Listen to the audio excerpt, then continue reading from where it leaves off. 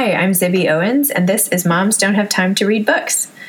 As a mom of 4 kids in New York City and a writer myself, I know all too well how short everyone is on time, so I'm here to help.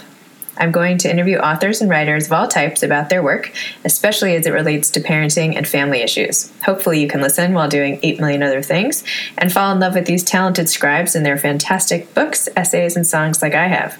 Plus get some tips on surviving parenthood. For more about me, you can check out my essays at zibbyowens.com.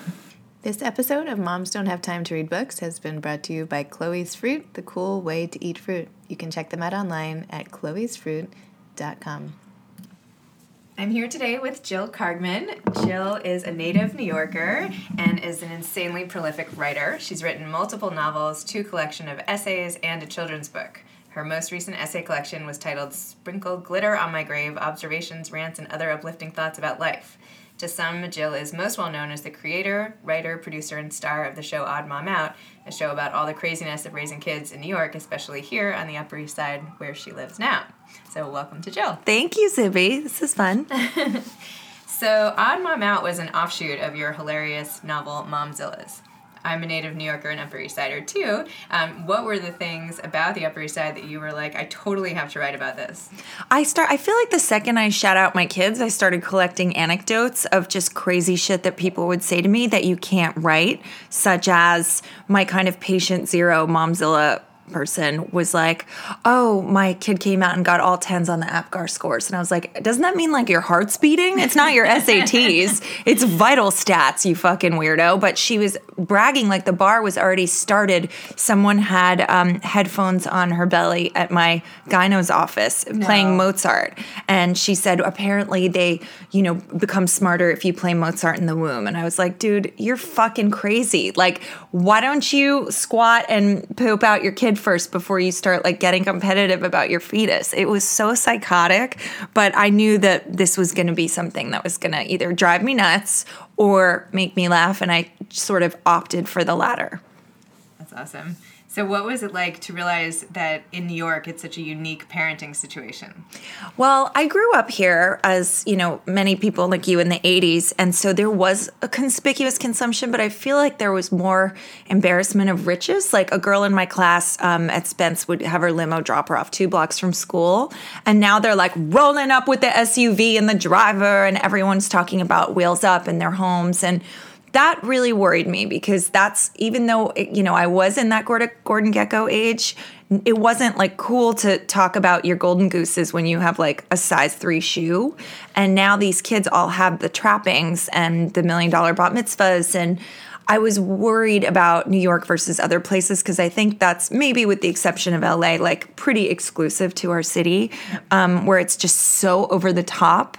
And when Ivy was about 2 years old, we were outside school and she was staring at all the moms who were really nicely dressed. It was like a catwalk at pickup. And she said, how come you're the only mom at school without red bottoms on your shoes? And I was like, wow, you're so observant. But then I was also horrified. And I realized, I had to kind of explain very early to my kids. They say like it's never too young to talk about drugs. It's also for us never too young to talk about logos, conspicuous consumption, bragging, just sort of listing all these things. And some of them are so innocuous, like they don't know better, some of the kids. But I had a little kid come to my house and we ordered sushi from like some joint on First Avenue or whatever, and the kid took a bite and she goes, it's no Haru. And I was just like, fuck you, you little shit. But I said to my daughter after, at least it wasn't Nobu. I know she didn't mean it.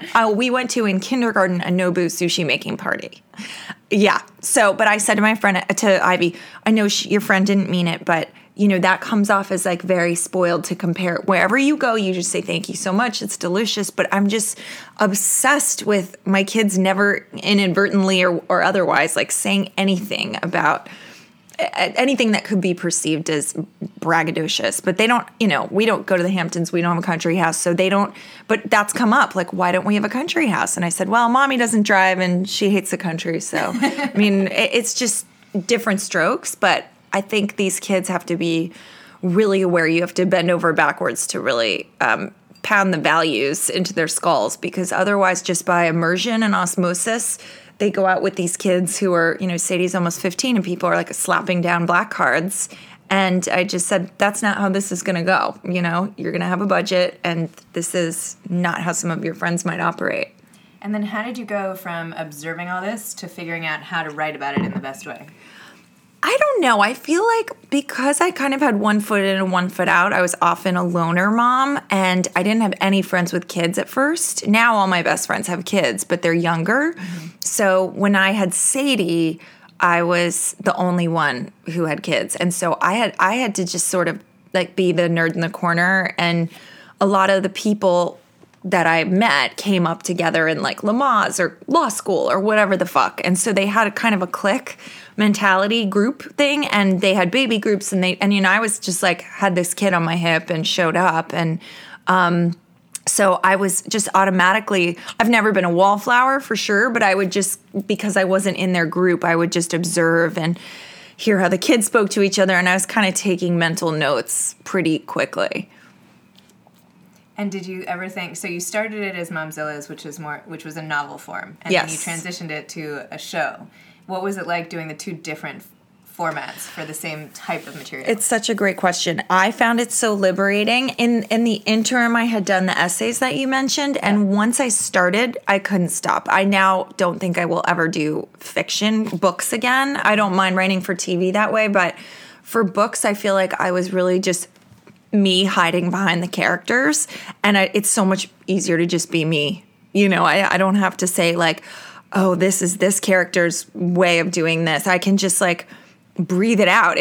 It's kind of clawing its way out of me. And whereas the novels felt a little bit more like deadline driven work, and the essays came so naturally that by the time I got to TV, I already had that voice, and I felt just so much freer being myself. I mean, that's the cool thing about turning 40. You just don't give a shit.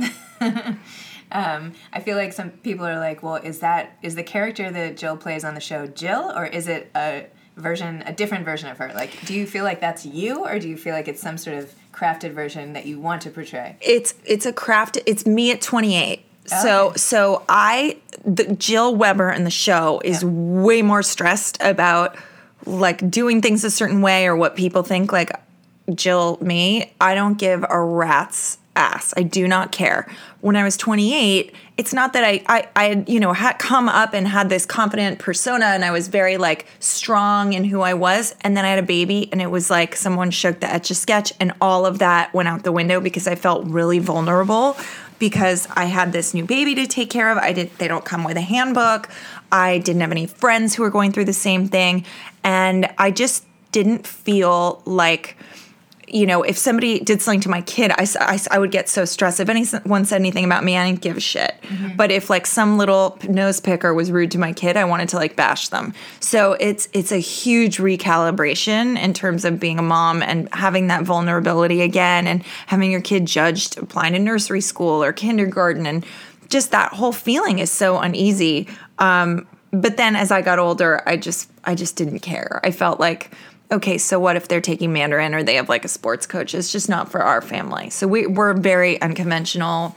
You know, we do things our own way, but I don't give a shit. Whereas when I was 28, I definitely felt like, oh, they're all taking Mandarin. Okay, well, we're the lazy asses who aren't. Yeah. I remember when I was pregnant, everyone's like, well, are you not on the wait list yet for free to be under 3? And right, which is just like a loser, sensitive ponytail man. I'm already behind. I'm like behind, and I don't even have a child. Someone said that to me too, and I thought it was like the dumbest. I didn't give a shit. And then I went to one of those parties, and I was like, this is so stupid. If I had spent all that money and time trying to bash into this, it's just like, you know, there's certain cultures where there'll be a line on the street and people just join the line. They don't know what it's for, but it must be good. Right. I do the opposite of that. Did you ever worry about sort of poking fun at the community that you're a part of? No, I feel like it's weird. I think of it as sort of poking fun, satirizing, but it's also just kind of holding like a funhouse mirror to it. And I think people, you know, when you look in a funhouse mirror, you recognize yourself. You're warped, but you recognize yourself. And I think everyone has had a really good sense of humor about it. I've had people who give me high fives where I feel like they're kind of the worst offenders, like they're total Brooke Von Webers, and they're like, I love the show. I'm such a Brooke, ha ha ha. Right. And it's not that it's not a mean-spirited show. I'm not trying to like do a takedown of these women. I found it kind of funny and cool that they had such a sense of humor about themselves. Or what's weird is they'll say, oh, I love how you portray so-and-so. And I'm like, that's not her. That's nobody. It's not even a composite. I just came up with this character, but it's a type that everyone recognizes even outside New York. I get emails and letters from all over the country, even in really small towns. And what's really interesting is that our community, you know, people live in these buildings. And so it's a little mysterious. Like, you might know what a nice building is, but it's not the same thing as seeing like the huge white house with the picket fence. And so in the rest of America, I think they're even more aware of those kinds of assets and trappings. And even worse, they have one school, they have one, you know, market, and you have to see your mother-in-law every day. And it's just not the same anonymity that New York affords. Yeah, it's good to have it does have some benefits. Yeah, for sure. How was it for you when you went from being a writer to being on air, and now you're this public persona? What was that like in your life? It was weird. It didn't matter at all to me. I didn't change. My life didn't change at all. Everyone always says like, it must be so different now, but it's the exact same that it always was. Like, more people will come up on the street, but it's not. I'm like for me, the perfect level of exposed. Like, I don't have like, you know, people freaking out. I have like normal, cool people come up, gay guys or moms being like, I love the show. And they're nice. They're not lunatics. Right. So it's always people I feel like I would probably be friends with if I had more time. You know, it was just, it's a nice group. Like, the show attracted cerebral, funny people.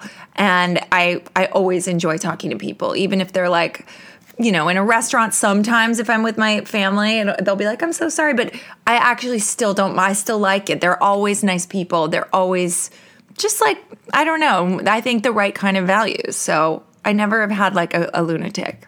And maybe a couple. How do you feel about the writing part of life versus the acting part of life? You were just mentioning. Well, actually, I really am just so in awe of Lena Dunham, because what they do is with girls, they had a concurrent writer's room. It started and then they started shooting. So she was doing both at the same time. I could never do that. I don't know how she did that. I don't have the bandwidth. I think I'm just like tired and old. But we had our writer's room first for 10 weeks. So we wrote everything was fully done. Maybe there were some tweaks and there was like a punch-up room with other writers that we brought in to like just throw in some jokes.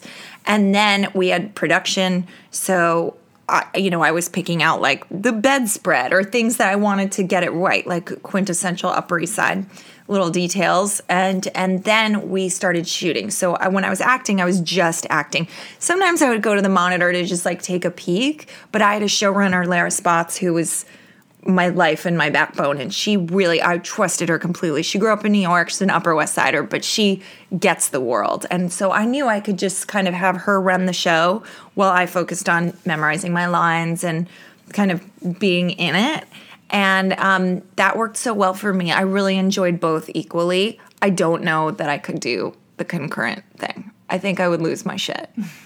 And is there ever going to be like an Odd Mom Out movie? Or a lot of people have asked me that recently. I hadn't thought of it. I would love to do it. If there are any investors listening, yes, I would love to do that one day. But, Bravo really took a risk doing scripted comedy. It wasn't going to be their plan, but we really hit it off. We developed it together. A lot of people say, like, why isn't on Comedy Central or HBO? Like, why don't you shop it around? I said, I didn't shop it around because they came to me. They wanted to like work on something, and we really developed it together. And people always say, oh, development hell. Like, this was development heaven. It was just completing each other's sentences, and I felt like they totally got what I was trying to do, and they let me do it. And it was really the wild, wild west. I'm never going to have that kind of freedom again. Otherwise, it's like you're noted to death. They're busting your balls. They don't want you to insult advertisers or curse. And I feel like I had this remarkable freedom that I probably will never have again. But yes, I would love to do a movie. And how do you feel about the show coming to an end? Devastated. When they said, we really want to focus on reality, my show's really expensive. So when they do like $10 million for a season and another, $2 million to market it, they could make a reality show that's an hour instead of my half hour. That's a fifth of the price. So with marketing and everything. So it behooves them for their Bravo business model to make more reality. And then for the scripted, I think the drama is more of an echo of the reality shows where it's like fights and throwing drinks on each other. And it's just more, I guess, like what that audience is trained to be into. They're not really known for comedy. We're it. We're their only scripted comedy, and I believe the plan is that like they're done with that. They kind of took a risk on us. And they loved it. It got critical acclaim. It got all kinds of stars on the channel that would not be on there. But it's just not financially viable compared to reality shows if that's your business model. I get it. I really, honestly, everyone's like, aren't you so pissed? And I said, honestly, I'm just so grateful that I got 3 seasons and that they gave a 39-year-old a show. So I felt really lucky. It's not just like, SoCal Crystal's bullshit of like, I'm framing it in gratitude. Like I'm actually truly, truly so lucky. Well, I think it's a bad call on their part. Just for my 2 cents, I thought that was the best part of Bravo. Thanks, Zibby. Anyway, when I'm in charge of Bravo. So to switch gears a little bit, honestly, one of my favorite children's books is the one that you wrote with your daughter. Oh, Sadie, thank you. Pirates and Princesses, which I think was based on our joint preschool. Yes, exactly. So you've collaborated with a lot of different authors, like Carrie, I can't pronounce the last, Karasyav, and your daughter. What's it like? And now, obviously, all the people who you're doing TV writing with. What is it like collaborating with all these different people? And what was it like then collaborating with your daughter? Well, she actually wrote the book. I feel like with Carrie, it was a thorough collaboration. We took turns writing, and then we would rewrite each other, and it was very layered. There are sometimes chapters where I don't know who wrote what. Like, it's just very integrated. Same with the writer's room. We really broke all the storylines together as a group on a whiteboard with index cards and the whole thing. It was very brainstormy and collaborative. And then we would break off, and I wrote half the scripts. And, we divvied up stuff, but I couldn't write all 10. And then I'll kind of go and sprinkle fairy dust on the other scripts and little Upper East Side jokes because I was the only one living it. Everyone's in Brooklyn or LA. So we brought in Angelinos who had apartments here, but they knew some of the world just, by proxy in Beverly Hills or things like that. But it's just, there's some New York-y things that Lara and I got more. But we couldn't have done it without the other writers. I mean, they brought so much to it. With Sadie, it was based on a true story in her class. There was kind of this gender war in her class, and it divided the whole class, and we got called in the school, and they said she was being divisive, and she's the head of the girls, and Charlie's the head of the boys. It was this whole nightmare, because basically they said, Sadie said the F word at school. And I said, oh, I don't know where she heard that. What are you talking about? And I said, what happened? And they said, Charlie told her dress was hideous and she told him to fuck off. And I go, well, at least she used it in the right context. And they didn't. They were like the straight line mouth emoji. They were not amused. And I mean, of course, I came home and told Harry, he's like, this is fucking hilarious. But we wrote this book to heal her class because it was so divided. And they do parent reader. And Sadie said, I want to write our own book. You're a writer. Let's write our own book. So she really wrote it. I mean, she dictated it and I typed it. And then we drew shitty drawings together, read it to the class. They loved it. The class got better and better. And then Harry said, my husband said, why don't you send this to your agent? I feel like this is better than some of the shit that we read her. And 2 hours later, she called and said, Penguin wants it. Oh my gosh. So it was so fast. It was so fast. And they had an illustrator in Paris who did the beautiful watercolors. And so it was great. And I did a signing 2 nights ago for it. Yeah, at Park Avenue Christian is now called Park Children's or something. Yeah, so, and they had their book fair. So it's keeps on giving because there's always new classes of little kids being born. So it was really fun. I feel like there are all these children's books that sound like good ideas. Mm-hmm. And I might like them, but then the kids have no interest. And this is one I have to say that they legitimately want to read on their own. So, oh, that's great. Anyway, just for what it's worth for my crew of kids. Yay. Before we started talking here, you were telling me about your favorite books of the moment and how you haven't been able to find time to read as a mom. Tell me about what books you're reading now and what you really have loved to read. I am obsessed with Daniel Silva. He's an author based in Washington, D.C., and he has crazy CIA sources or something because he knows so much. Basically, it follows this one character, Daniel Silva's it's his version of himself, I guess, called Gabriel Alon. And he has, I'm have a crush on him. He's this hot, older guy, and he has bright green eyes. And he's this fresco restorer of Renaissance ceilings in Italy and is the most in demand in the world. But really, that's just a cover profession. he actually is so talented and is the best at it. Really, he's an Israeli spy. And it's sort of like the Munich plot where he's involved in the Operation Wrath of God, killing the terrorists who executed the wrestling team. So that character is one of the Munich people. And then it's where he is now and how he's still fighting for the state of Israel and finding corruption and anti-Semitic plots all over the world in all different countries. And there's a lot of art heist stuff in it and Holocaust restoration, reparations of he's restoring the paintings, but it's reparations, returning looted art from Jewish families. It's unbelievable, and you're sweating. You're reading it. It's like The Firm or something. You're schwitzing your balls off. I lost 3 pounds reading it, and it's so pulse pounding. I mean, you said you read 20 books and I read 17 books in 7 months, which I have not done since becoming a mom 15 years ago. I have never read that many books. I was slogging through Hamilton because I felt like I had to read it. And I read, I've read, a few books a year, but not voraciously when I was in my 20s. Now I have never, not even in my 20s, have I read 17 books this fast. And they're so all-encompassing. I think about them all the time.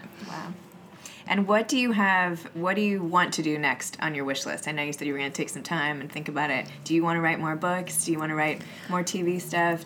I really want to write a book, but not now. I feel like when I'm old, I can go back to that. I love writing books, but it was very solitary. And once I had the drug of being in a writer's room, I really want to keep doing TV writing for now.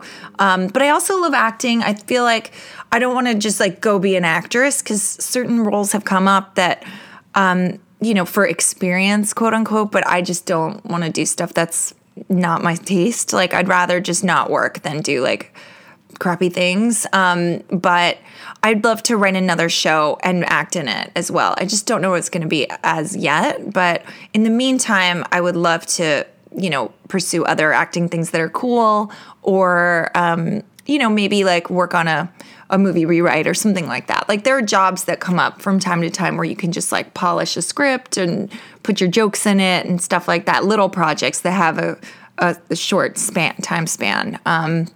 But yeah, we'll see. I don't know what the next year will bring. I feel like I want to just sort of go with the flow and see what falls in my lap or what low-hanging fruit there is that I can go for because with 3 kids, I can't really be I'm picking up and moving to LA to pursue this job. I'm a New Yorker. I don't drive. I don't function well out there. I visit a lot, but I'm not so committed to being a screenwriter that I'm going to move out there or really pursue it the way a hungry 25-year-old would. I'm not that hungry, I guess. I'm lazy. How have your kids responded to what you've put out in the world so far? They love it. I feel like they love it. They're super proud of me. I think Sadie was really embarrassed that I had my butt out on the show and was dancing with my cellulite. But I saw it as a moment to say I don't give a shit. I have 3 kids. That's what you get. You get cellulite, and it's totally worth it. And I don't care. And by the way, if I saw Mom doing an underwear dance party on TV and she had perfect thighs with no cellulite, I'd be fuck you. That's so bullshit. You got lipo. I can't believe you guys even are critical of how you looked in that episode because I would love to look like that. So, I'm glad your Sadie's not looking at me dancing around is all I have to say. What about other people out there who are dying to write something, be writers, be authors? What advice would you have? I always say just write it. I feel like this is such a new age, and I'm really lucky because I came up at the beginning of the internet, so I was always writing. I think a lot of people in the olden days, they had the typewriter with the stack of typed paper. Now you can just hit publish and have a blog. You can get a following. You can make a YouTube movie. People make shorts. I mean, I just was posting a guy in my crew from Odd Mom Out wanted to be a director. He made a short. He now has 1 million views. Anyone can just create their own stuff now with iMovie, and I feel like do it, write it. The way you hone your voice is just by doing more and more and more and more. And I feel like you have to be uninhibited. My other piece of advice is never right for the marketplace. I had so much bad advice throughout my career of people saying, no, moms, that's boring. Don't write about moms. You want to write about this. Or New York is over. You want to write about the suburbs. Suburbs are hot. Because when I was starting, Momzilla's Desperate Housewives was the #1 show.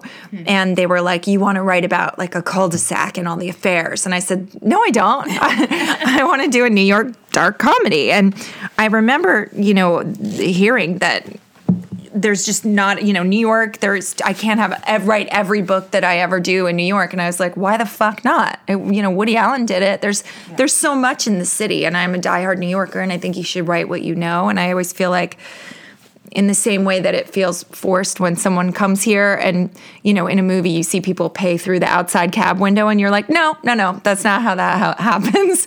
I would never appropriate another culture and presume that I could go in and write like a great suburban comedy because I don't live it. I don't know. It's just not for me. Not that you can't have an imagination and do it.